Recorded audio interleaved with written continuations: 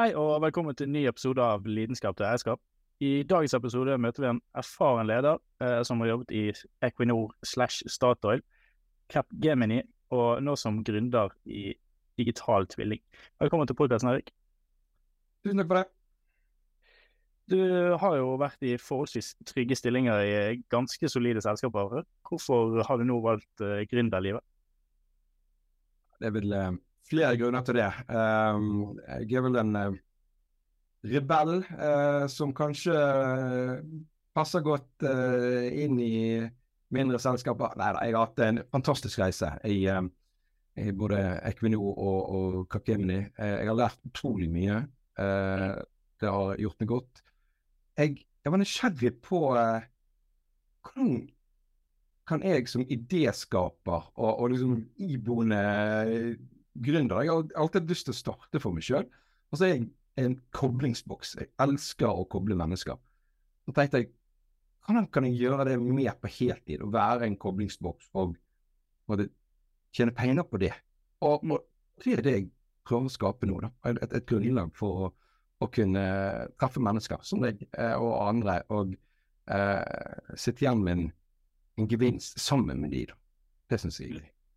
Ja, for stillingen du har hatt tidligere i selskapene har jo vært mye rundt dette med endring, business design og en del lederskap. I forhold til business design og den biten, hva er egentlig business design, og hva har du ekspertisen din i? Det er et godt spørsmål. Når det gjelder business design, det er jo et begrep som, om vi skal kalle det buzzword eller ikke. Men det er rett og slett, for meg handler det om å forstå mennesker og forstå forretning og teknikk. Det handler om rett og slett de tre bitene sammen, hvor du går inn og forstår en forretning basert på det menneskelige perspektivet, men også prosessen, forretningen og kalle økonomien i det.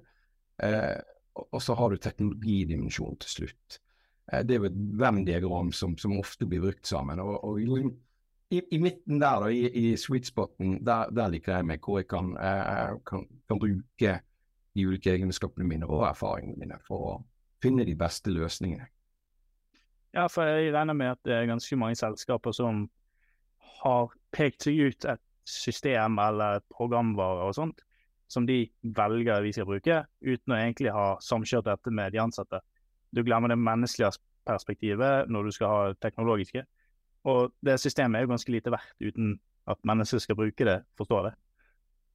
Ja, det har du helt rett i.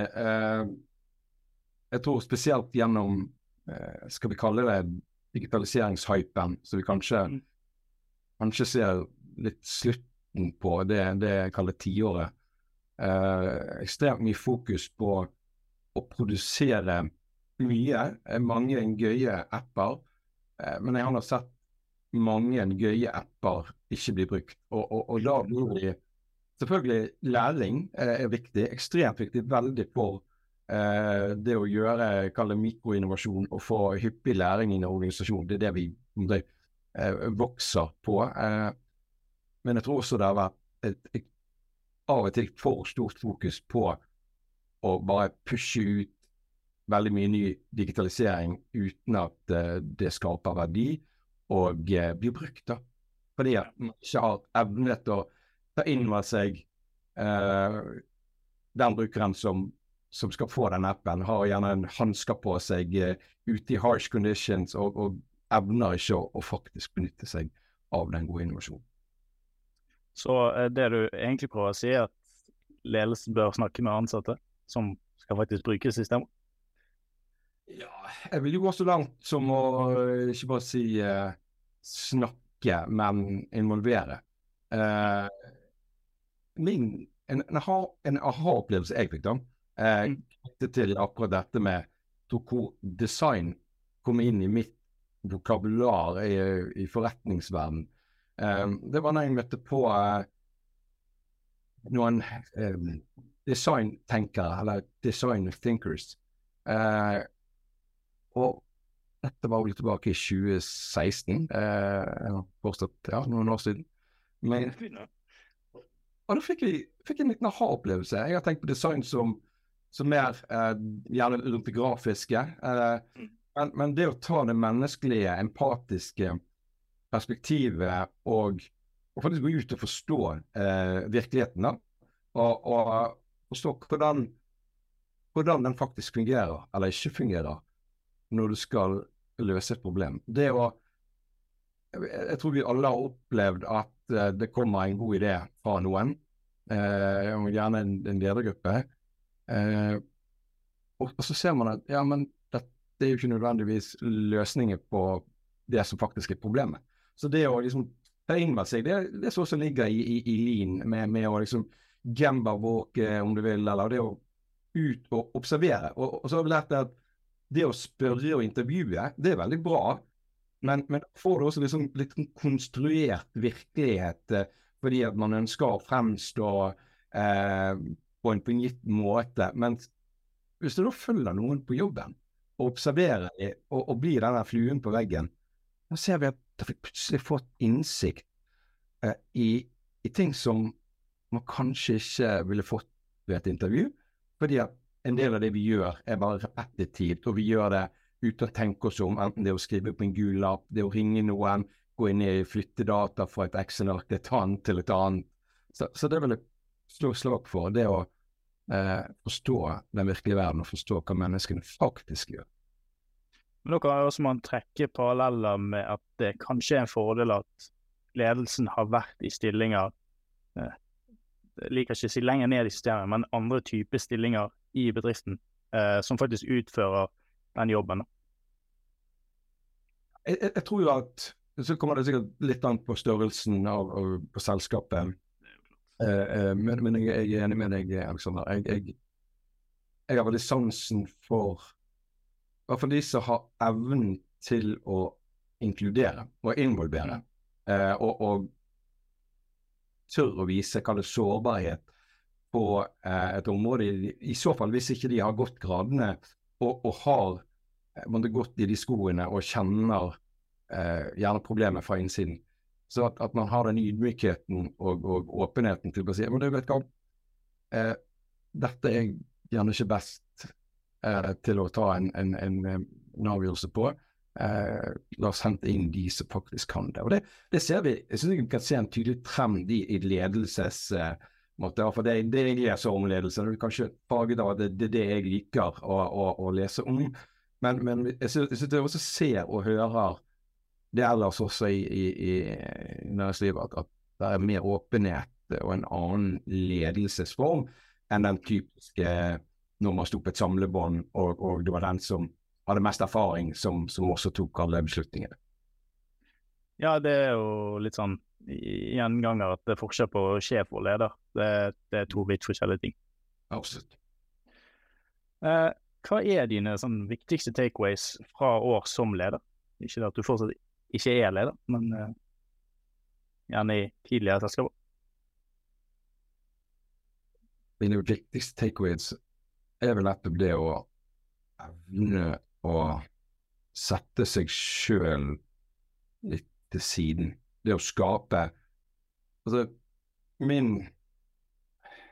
jeg har fått inspirasjon av utrolig mange dyktige mennesker gjennom pluss 20 år nå i arbeidslivet. Jeg har alltid digget de som har evnet å være menneskelig, men tydelig. De som har kunne vise noe sårbarhet uten at det blir oppfattet som negativt. Selvfølgelig støtt i krisesituasjoner, men det er jo gjerne krisehåndtering og kriseledelse. Men de som evner å ser menneskene for de er, og skape en entusiasme og liksom en tydelig retning, men gi ansvar innenfor de rammene vi sammen setter. Så liksom det jeg har prøvd gjennom, nå ledet jeg en intern inkubator i Equinor, i det pilotprosjektet for nye måter å jobbe på norsk, It's Working. Det vel den gangen i livet jeg har vært mest energisk og hatt det gøyest på jobb inntil nå. Og det handlet om å bygge gode tverrfaglige team som skulle løse en oppgave sammen. Og da begynte vi med 2 stykker. Det var 2 stykker som fant på dette konseptet, solgte det inn for øverste sjef eller etc. Og fikk lov å teste dette ut. Utrolig givende. Og det å da kunne gi den friheten til teamene til å løse oppgaven sånn de fant ut at det var best å løse den, når at vi var enige om retningen og hva type problemer det skal løses her. Men det er vel mitt takeaway. Gjør du det, så får du med deg mennesker som drives av seg selv mer eller mindre, slipper micromanagement. Du får et arbeidsmiljø som jeg synes i hvert fall var fantastisk å jobbe i. Ja, det er jo essensielt, og den lidenskapen for å drive noe fremover er liksom, denne podcasten og mange jeg prater med er veldig entreprenører og sånt. Mange har gjerne ikke evnen til å jobbe for andre, de må gjerne gjøre det selv. Men det du sier der er jo en stilling som gjerne er sånn intraprenør, at du gjør det samme bare i et større selskap eller et annet selskap. Og den nytten og verdien det har er jo minst like stor. Ja, og jeg tror mange selskaper har det godt av å gjøre det, for jeg tror jeg har troen på noen ganger isolere enkelte miljøer fra kanskje den vanlige daglige driften av dette. Vi hentet mye inspirasjon fra Spotify sin modell med struktur etc. Vi så på ING, Danske Bank som hadde gjort det tilsvarende. Og dette var jo på en måte under digitaliseringshypens blomstring, sant? Det gjerne man skulle teste ut hvordan kan man jobbe litt mer smidig rett og slett gjennom. Og det så vi at den effekten det får på et større selskap som Equinor, det synes jeg var veldig artig å se hvor man klarte å få ut MBP-er da, litt kjappere enn å bruke to års IT-leveranse på kanskje noe som har løst i mellomtiden av forretningen, fordi det blir litt distanse nettopp så det blir jo en investering, så det å bygge noe som skal løse et problem, og så blir det den distansen og tiden går, og man har liksom funnet seg til rette, og det har poppet opp andre viktige problemer når man har fått løst et problem. Så jeg tror det handler om fart og motivasjon og skape entusiasme. Det er ekstremt viktig i hvert fall en større organisasjon. Ja, speed to market er nok veldig viktig i de aller fleste organisasjoner, og jeg ser det. Den gjenganger i gründermiljøet også er litt sånn, man har en businessplan, men man har ikke et produkt eller en tjeneste som er solgt. Og i min oppfatning så har ikke du en bedrift hvis du ikke har solgt noe. Da har du en idé eller en drøm. Ja. I det du har solgt den, så kan du kalle det en bedrift. Ja, jeg er det. Og jeg tror sånn er det til en viss grad i større selskaper også. Det er jo florerer jo gode ideer, men at gjennom the day så er det et business case som må ligge til grunn for at man får lov til å sette i gang. Så jeg tenker at det er jo på en måte likt, eller ganske likt, men så er det kanskje er det å ha et eget selskap og jobbe med et produkt og få det ut i markedet er likevel kall det hakket tøffere, vil jeg påstå, enn å kanskje gjøre det internt i en organisasjon hvor om du feiler, så har det kanskje ikke så store konsekvenser for deg personlig, da, normalt sett. Nei, der har du som oftest også en garantert lønn, og du, i hvert fall i mange innstillinger, kan klokke ut klokken 4, og så er det selvfølgelig variasjoner der også. Helt klart. Du har jo vært i USA og jobbet litt. Ja. Hvilke forskjeller og erfaringer har du tatt med deg derfra? Ja, bortsett fra at det var veldig varmt, og nei, jeg var ekspert i fet bil. Ja, det er jo gøy, selvfølgelig. Skal man jobbe i USA en gang i livet, så vi måtte ha 2 biler da, og da fikk jeg 1 bil og 1 familiebil, så det var gøy. Men nei da, det var ekstremt lærerikt på det første. Dette var når jeg var i 2012 til 2014, hvor den gang Statoil gikk inn i landboringen i USA, og skulle bli operatør da. Og det var ganske ekstremt. Det var jobbing dag og natt. Så det å ta med seg familien over. Vi ventet et barn nummer 2. Hun ble født der borte og er jo amerikansk statsborger, så det er jo litt stas. Men kulturen er jo annerledes. Sånn er det bare. I Norge, og jeg har jobbet en del i Nederland også, det er en kultur for å opponere, på en måte, å si nei, ikke enig. Sant? Den er ikke like til stede i USA, sånn jeg opplevde det. Men det er klart at jeg var jo såpass heldig at jeg jobbet i Statoil som var nok ikke like rå og brutal som andre rene amerikanske selskap. Vi hadde med oss verdiene fra hjemlandet, og det var til en viss grad godt implementert da, sant? Selv om det var mange lokale som ble ansatt. Men det er klart, det var en del som lurte på hvorfor vi var så åpne og liksom delte så mye. Og der kan jeg vise til kollegaer i Brasil, som har et helt annet nettverk og har ikke det sikkerhetsnettet i bunnen.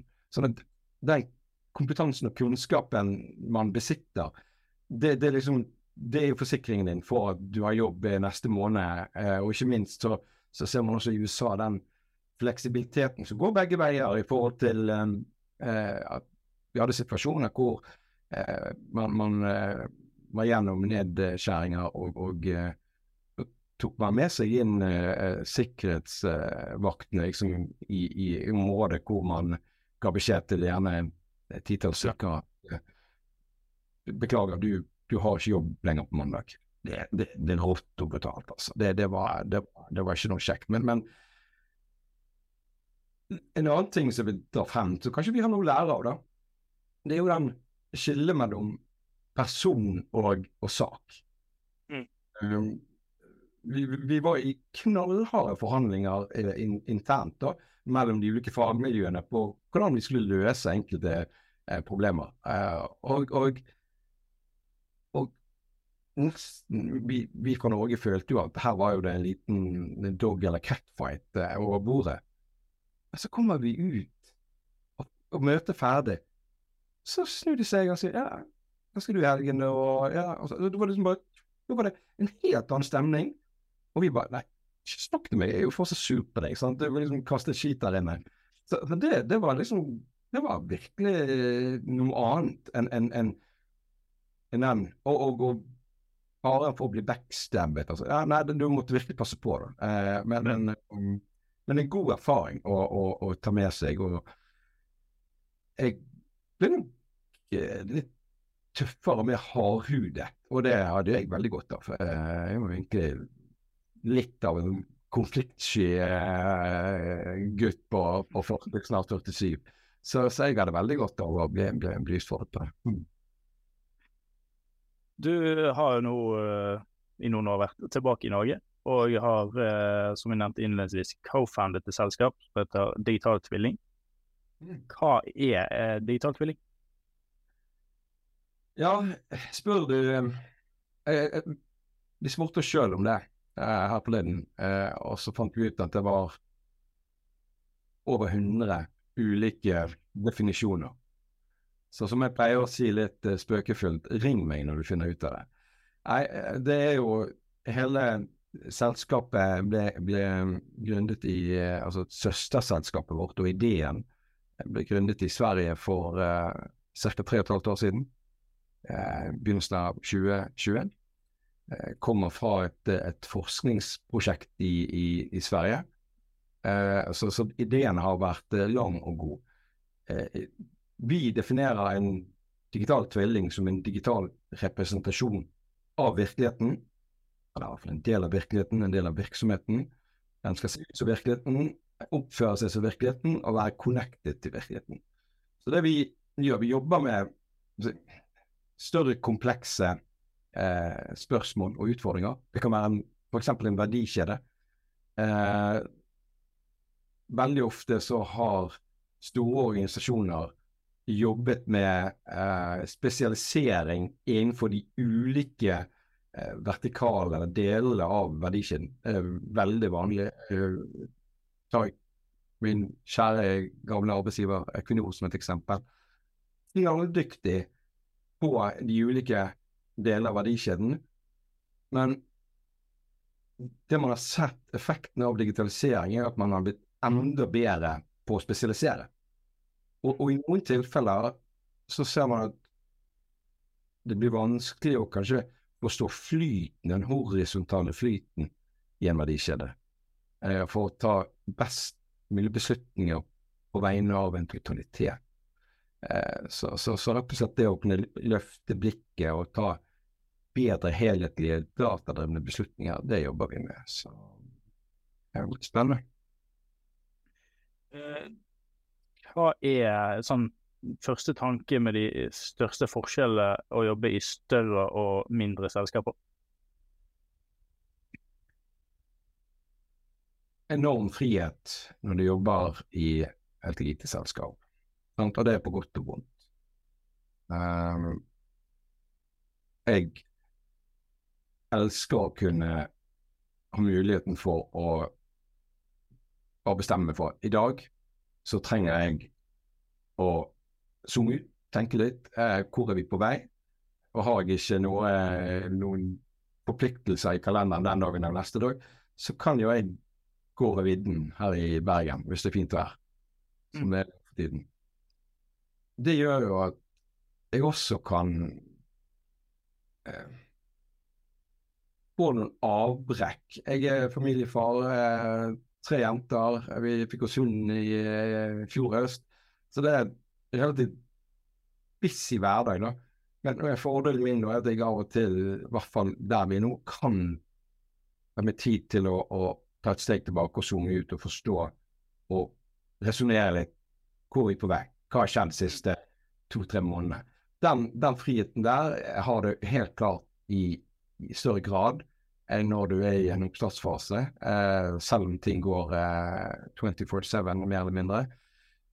Men samtidig har du et annet ansvar som jeg kjenner på. Det å ansette vår første var et kjempesprang for meg rent mentalt. Det å liksom skulle ta på seg arbeidsgiveransvar for en annen som skal provide for sin familie, det synes jeg var tungt. Det synes jeg var tøft å gi ansettelsesprosess nå, hvor jeg tar det med ekstremt alvor. Så jeg er ikke redd, men jeg synes det skal man ta på. Ja, jeg er jo litt i samme sånn krysningspunkt på at det begynner å nærme seg i såpass mye jobb at man må ansette noen. Og så er det skummelt på grunn av det du nevner. Det er deres levebrød også, men også for bedriften sin del. For at hvis de ikke klarer å levere, eller at min tid blir brukt på opplæring kontra levering eller salg, så er vi plutselig i minus, og det er heller ikke så bra. Så jeg skjønner veldig godt den situasjonen der. Man må trå veldig varsomt. Ja, altså tror jeg at noen ganger så må man ta noen sjanser. Vi har jo valgt å kjente inn risikokapital og klare oss på vår revenue. Det synes jeg har vært et godt valg av mine svenske co-founder. Men det er klart at de gjør jo også at ting går litt saktere. Men jeg har troen på å bygge med kvalitet og stabilitet, og så får vi senere se om det blir behov for å måtte hente inn kapital om man skal vokse litt raskere. Men det vi også ser er jo det å være liten. Det har jo kan ha sine fordeler noen ganger i forhold til smidighet og beslutninger. Men samtidig så ser vi også at vi leverer inn i et marked som rent B2B, og vi leverer til større virksomheter som har en viss grad av kompleksitet som de trenger hjelp til å fikse. Og det gjør jo også at vi skal da leke med de store. Så det å være en liten aktør som samtidig skal være både seriøs og evne å levere med kvalitet til de store, det kan noen ganger være et vanskelig nåløye å komme seg gjennom. Så det er en erfaring, og vi har lange salgssykluser fordi at man skal løse disse komplekse problemene som strekker seg over ulike forretningsområder i et selskap, og da er det også ulike ledere, mellomledere og toppledere gjerne som skal bli enige om å gjøre den satsingen. Så det er noe jeg sitter og tenker på daglig, hvordan vi skal få det til på en enklere måte. Nå jobber du med, som du sa, ganske store selskaper og forholdsvis store kontrakter. Det er lov å kalle det, ikke det? Ja. Dette gjør at bedriftsverdi og øker. Det har vært mye diskutert i det siste, i forhold til formueskatt og bedrifter og totalskatter. Hvordan stiller du deg til det, til dagens debatter? Jeg skal innrømme at jeg får det med meg, og tenker at et eller annet tidspunkt så håper jeg at dette vil gjelde oss, og det tror jeg det vil gjøre relativt kjapt. Derfor har jeg ikke brukt mye tid på det, men rent prinsipielt så synes jeg det er i hvert fall urovekkende at det ikke blir lagt bedre til rette for verdiskapning. Det er det at man sier man kan gjerne sitte på verdier sant, på papiret som er langt fra liksom, det å kunne være med på å betale regningene eller maten. Så der er det nytt å gjøre oss noe, for ellers så vi ser jo det nå med denne svake kronekursen vi har, utflytning til Sveits, politisk urolighet, sant? Kan vi bare se på det som skjer for havbruk nå med den berømte lakseskatten. Jeg synes det er urovekkende å se på det makrobildet som er nå. Det må jeg innrømme hvor flere bransjer får seg en på nesen. Så det blir spennende å følge. Jeg tror også at den debatten som er nå fører noe bra med seg forhåpentligvis, at det blir en endring på det området. Ja, for det er jo litt det du er inne på, er jo den totale verdien av endringer som har skjedd, og den totale verdien av avgifter og skatt man sitter igjen med som bedriftseier i Norge i dag. Og noe av det er jo de som er skamrike og har flyttet ut fra før, og tar med seg formuen sin. Den er liksom grei, men noe av verdien er fortsatt i Norge. Arbeidsplassene er i Norge. Man har noe forvaltet kapital i Norge. Men det skumle her å se er at det vil jo føre til at yngre gründere, yngre selskaper flytter ut tidligere før de hele tatt er aktuelle for disse problemstillingene. Så man taper jo innsyke verdier og arbeidsplasser på å legge dette til grunne. Ja, absolutt. Ja, helt klart. Vi er jo definitivt på vei i fullstendig feil retning. Det er ikke det noe som helst tvil. spennende å se hva man klarer å korrigere. Men det er helt klart, jeg synes det er urovekkende at man i noen settinger ikke kanskje klarer å sette seg godt nok inn i de politiske, altså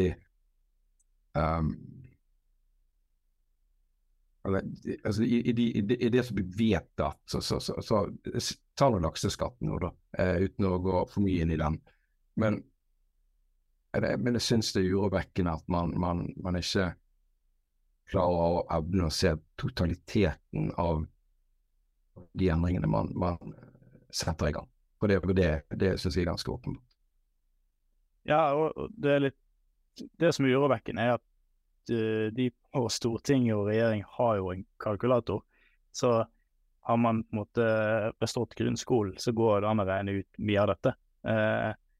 Og jeg skjønner at man kan ha ulik politisk retning, men matematikk er på en måte, det bør legge til grunne for å kunne styre land i riktig retning. Absolutt, og jeg støtter det. Så da er et naturlig oppfølgingsspørsmål. Tror du Norge er et godt sted å drive bedrift fremover? Akkurat nå så er det ikke det nødvendigvis det er jo ikke ideelt. Jeg tror innerst inne at man kommer til å få en endring politisk og gjøre om på dette. Jeg tror det vil vise seg ganske kjapt at man må gjøre justeringer for å sikre at og det har jo vært såpass mye snakk om igjen det grønne skiftet, industrimeldingen 2017, vi må leve av noe annet enn olje og gass, og hva skal bli det nye? Nå er havbruk regjeringens ambisjoner som ble satt 2017-2018, og vil ha 5-gangen eksport på sjømat, som ligger rundt nå 122 milliarder i året, skal være erstatteren til energi eller olje og gass spesielt. Og da kan man stille spørsmål, vil den det med det som skjer i det politiske landskapet i dag? Og også liksom en oppfordring til å innovere og entreprenørskap, men da må man også evne å legge bedre til rette, som du sier, for det. Altså, ja, det er en global verden, det er ikke vanskelig å nødvendigvis hoppe til et naboland eller andre steder for å kjøre businessen derfra. Så det men igjen, jeg skal innrømme det, jeg får det med meg, jeg bekymrer meg, og så er det vel der at jeg optimistisk på vegne av oss Norge til at det blir tatt noen fornuftige korrigeringer. Hva er målet med Digital Tvilling? Målet med Digital Tvilling er rett og slett å bygge kollektiv intelligens, sånn at vi tar bedre data eller bedre beslutninger. For mange beslutninger, både på vegne av planeten, men også økonomiske, og knyttet til velferd, som blir tatt på magefølelse og tilfeldigheter. Det har vi sett flere ganger. Det er jo faktisk forstå hvordan ting henger sammen. Det mangler bare, synes vi. Så det er noe vi ønsker å oppnå. Det er jo veldig spennende, og jeg har veldig tro på det å knytte sammen flere deler. Ikke bare i bedrifter, men gjerne også i dag, som vi har vært inne på nå, i politikken og drive et land også. Det er så mye som skal gjøres, og så er det veldig mange ulike meninger, og alle bør egentlig ha samme datagrunnlag og komme til samme beslutning. Ja, altså, veldig, ta havbruk da, uten å bruke resten av tiden på det, men jeg sitter nå i spennende søknadsprosess som en grønn plattformsøknad, hvor vi et konsortie av 11 FoU-instanser og 10 fra næringslivet som prøver å jobbe sammen for å forstå bedre fiskevelferden og fôrspillet da, innenfor havbruk. Og det interessante der jo at man har jo mye data hver for seg, mye innsikt. Du har datamodeller fra Havforskningsinstituttet, fra Meteorologisk institutt, som kan si noe om strømningsforhold, gjerne algeoppblomstring, de større modellene. Og klarer du å kombinere det da med lokale forhold knyttet til de ulike lokalitetene, så har vi troen på at man kan ta enda bedre beslutninger, fordi disse systemene påvirker jo hverandre, men man kan ikke, man har ikke nok datagrunnlag, og der er ikke nok oppløsning i dataene til å nødvendigvis forstå hvordan de ulike elementene påvirker hverandre. Så det er jo helt klart nødvendig. Og så ser vi da at regulatorisk, som går inn og sier da noe om for eksempel nedtrekk i produksjon i enkelte produksjonsområder langs kysten, knyttet til lys da. Det er klart at det er jo ekstremt viktig at da det regulatoriske apparatet sammen med næringen sitter og ser på, så du sier, de har et felles formening om den faktiske tilstanden, og at ikke det bare at ikke det blir det ulike modeller som brukes, og så blir man uenige om å møtes i retten. Jeg har tro på at dette klarer vi å få til så lenge vi bygger litt mer felles mentale modeller tvers av de ulike instansene. Det mangler bare i dag, synes jeg. Jeg synes det er veldig interessant, og jeg kunne sikkert pratet om det i mange timer. Men vi har jo begrenset tid, som alltid. Hvordan påvirker det å være familie for gründerlivet? Nei, for det første så tror jeg at for meg hadde det vært bra å få en 24 år pluss i banken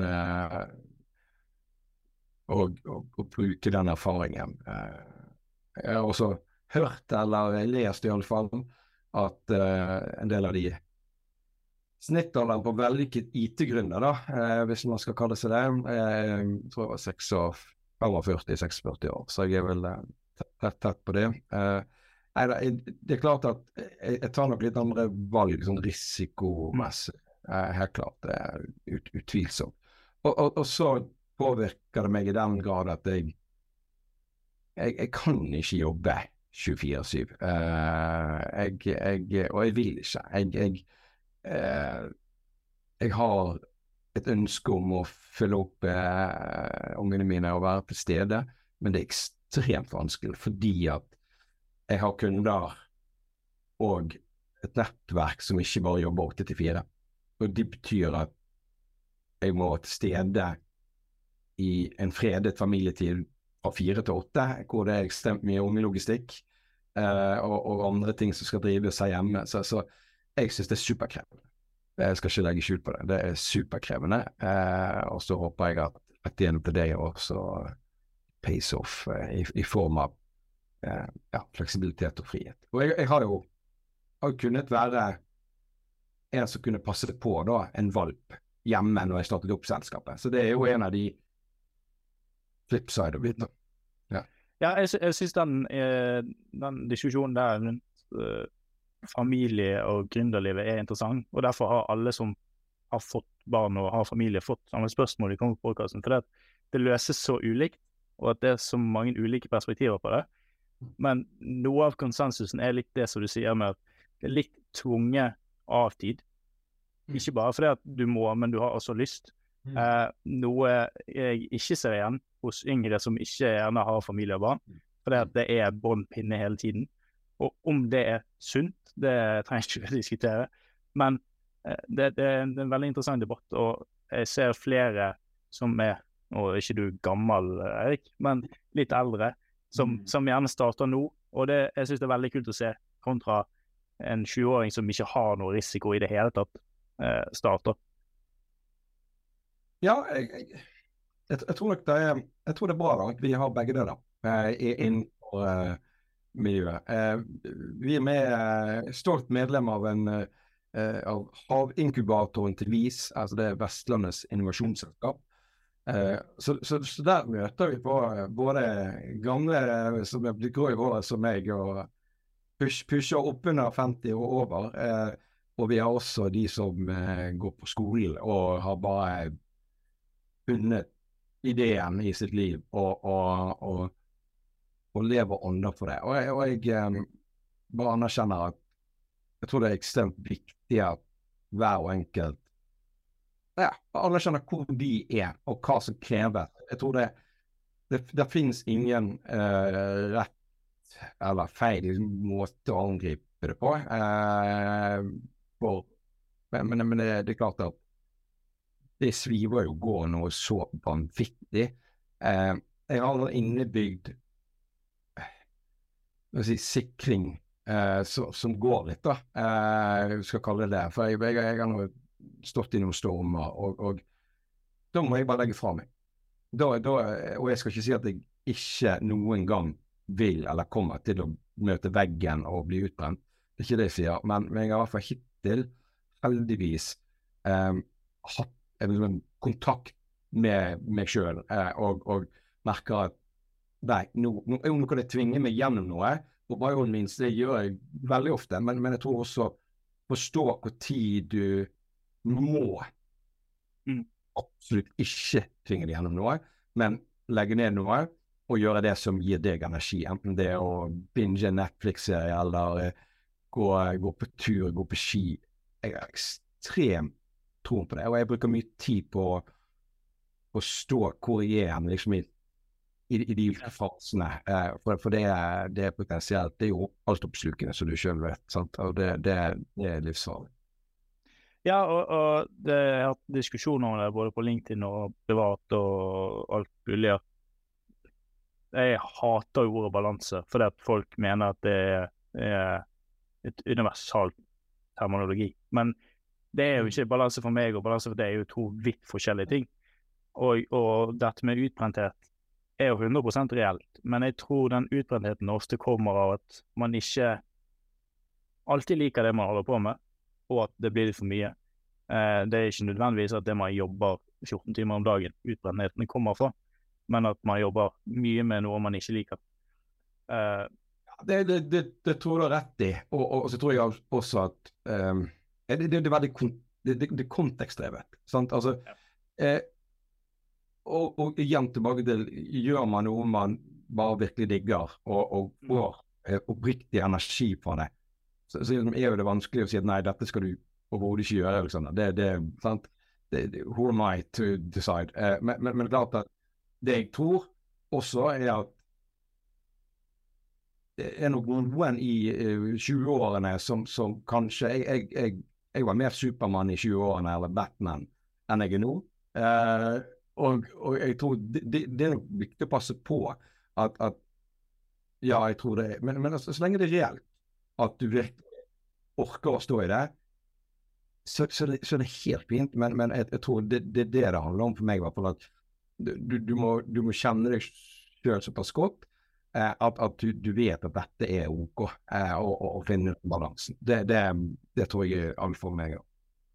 Ja, og jeg tror det er også en modningsprosess som man må gjennom, for det er nødvendigvis ikke man vet det i midten av 20-årene. Man finner seg selv gjerne senere i livet også, eller flere ganger.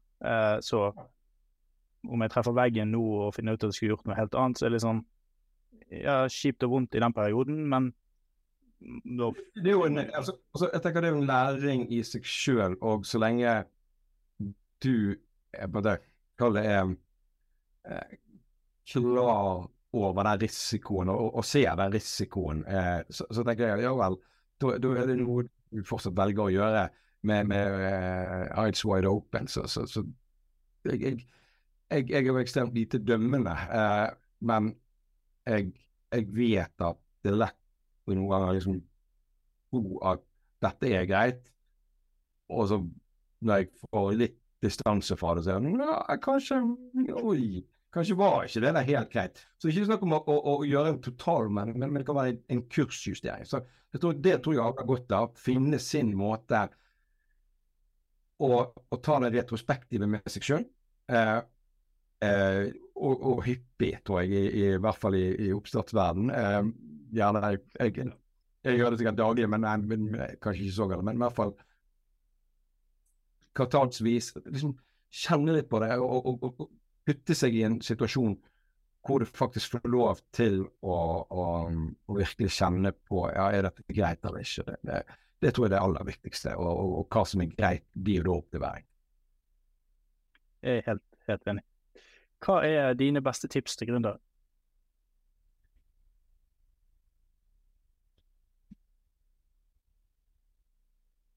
Ja, ikke vær redd for kill your darling og justere. Bruk tid på andre rundt deg som kan jeg tørre å gi deg råd, og ikke bare bli et ekkokammer. Ja, det tror jeg er ekstremt viktig. Og så er det noe med du må klare å stå i det. Altså, det er langsiktig.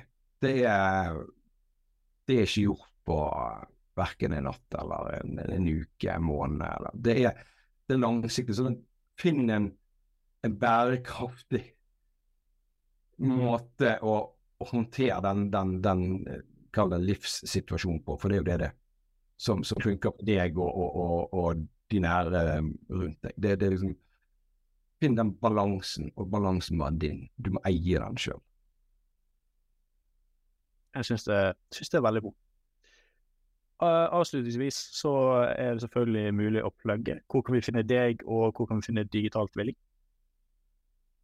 Jeg er nå å følge på LinkedIn, som alle halvgamle digitaltvilling.io er også selskapet vårt, og det finner du også på LinkedIn.